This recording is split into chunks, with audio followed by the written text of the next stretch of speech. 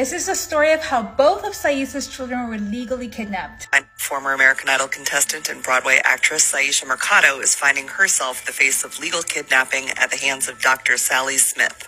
Dr. Smith is the head of the Child Protective Services and considered one of the most powerful figures in Florida child welfare. She has long been criticized for aggressively reporting child abuse and confiscating people's children, only to have dozens and dozens of those charges dismissed.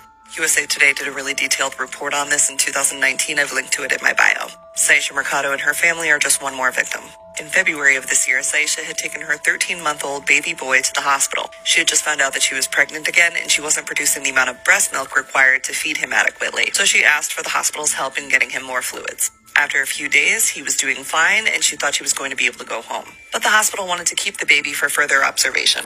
On March 11th, Manatee County Child Protective Services came to the hospital with armed officers and said they would be confiscating the baby because the parents had refused a B12 shot. She says that never happened. But what did we do?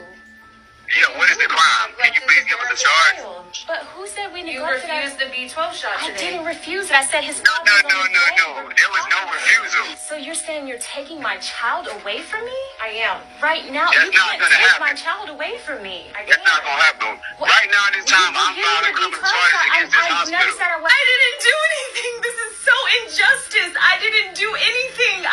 The baby was removed from the parents' care and placed in foster care without trying to do a family first placement or speak to their lawyer, and they have not seen him since.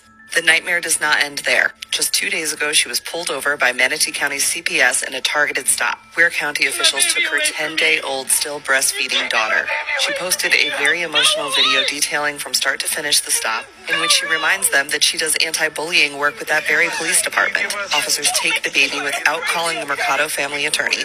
And now CPS has 2 of her children, with no information on where they are or when she'll get them back. Dr. Sally Smith is still leading child abuse investigations for Pinellas County.